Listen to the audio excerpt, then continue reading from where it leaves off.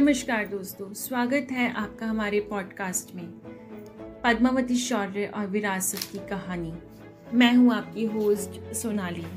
तो ये कहानी है महाराष्ट्र के एक साहसी राजा रतन सिंह और रानी पद्मावती की। पद्मावती जो न केवल अपने रूप सौंदर्य के लिए बल्कि अपनी बुद्धिमत्ता और नैतिकता के लिए भी बहुत प्रसिद्ध थी। रतन सिंह ने पद्मावती की सौंदर्य की गुणवत्ता सुनकर उनके पास जाने का निर्णय किया। इस अद्वितीय प्रेम कहानी और मोहब्बत के बाद उन्होंने विवाह किया और वे एक दूसरे से बेहद प्रेम करने लगे थे। परंतु इस प्रेम की राह इतनी आसान ना थी। कहानी में एक नया मोड़ आया जब सुल्तान अलाउद्दीन खिलजी ने पद्मावती की सुंदरता की खबरें सुनकर वो उनको पाने के लिए उत्सुक हो गया। और यही नहीं, इसके बाद उसने चित्तौड़ किले का घेरा बंद किया और यहीं से शुरू हुई एक अद्वितीय संघर्ष की कहानी।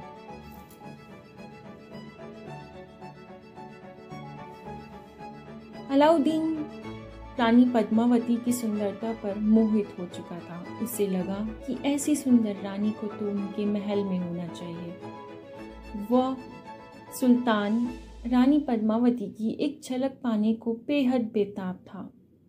इसलिए उसने रतन सिंह के पास ये संदेश भेजा कि वो रानी से मिलना चाहता है।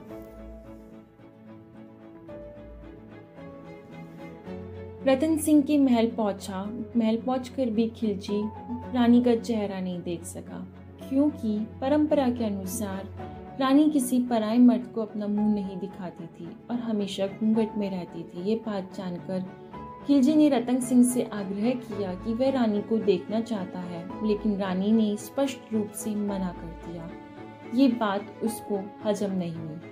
रतन सिंह ने रानी को समझाया कि खिलजी एक बहुत बड़े साम्राज्य के सुल्तान हैं, उन्हें मना करना ठीक ना होगा। ये सब जानकर रानी मान तो गई, लेकिन उन्होंने एक शर्त रखी कि वह खिलजी को अपना चेहरा सिर्फ शीशे में दिखा सकती है, और वो भी कुछ दासियों के सामने। ये शर्त खिलजी ने स्वीकार तो कर ली, लेकिन अभी भी वो संतुष्ट नहीं था। रानी पद्मावती के सुंदर चेहरे को कांच के प्रतिबिंब में जब अलाउद्दीन खिलजी ने देखा तो सोच लिया कि रानी पद्मावती को वो अपना बना कर रहेगा। और इस महत्वाकांक्षी ने रानी को पाने के लिए आक्रमण की तैयारी करने लगा। रानी को पता चल चुका था कि अब खिलजी का किले में प्रवेश कोई नहीं रोक सकता।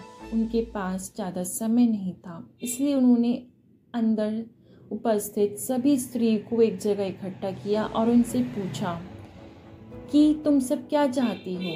तो सभी ने आत्मदाह करना स्वीकार किया, लेकिन खिलजी के साथ उसके हरम में जाना नहीं स्वीकारा।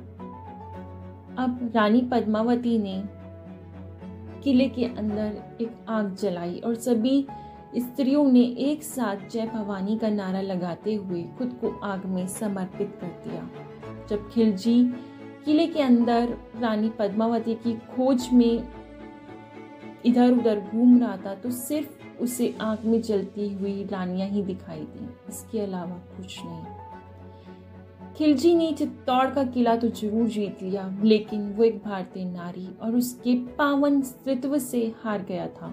अपने आत्मसम्मान की लड़ाई हारने के बाद बौखलाहट में खिलजी ने चित्तौड़ के आसपास मौजूद 30,000 निर्दोषों की निर्मम हत्या कर दी थी। तो यही कहानी है रानी पद्मावती की, उनके प्रेम की, उनके नारीत्व की, उनके संघर्ष की और उनके बलिदान की। आशा है आपको ये कहानी जरूर पसंद आई होगी। मिलते हैं अपने अगले एपिसोड में, तब तक जुड़े रहिए, हंसते रहिए। नमस्कार।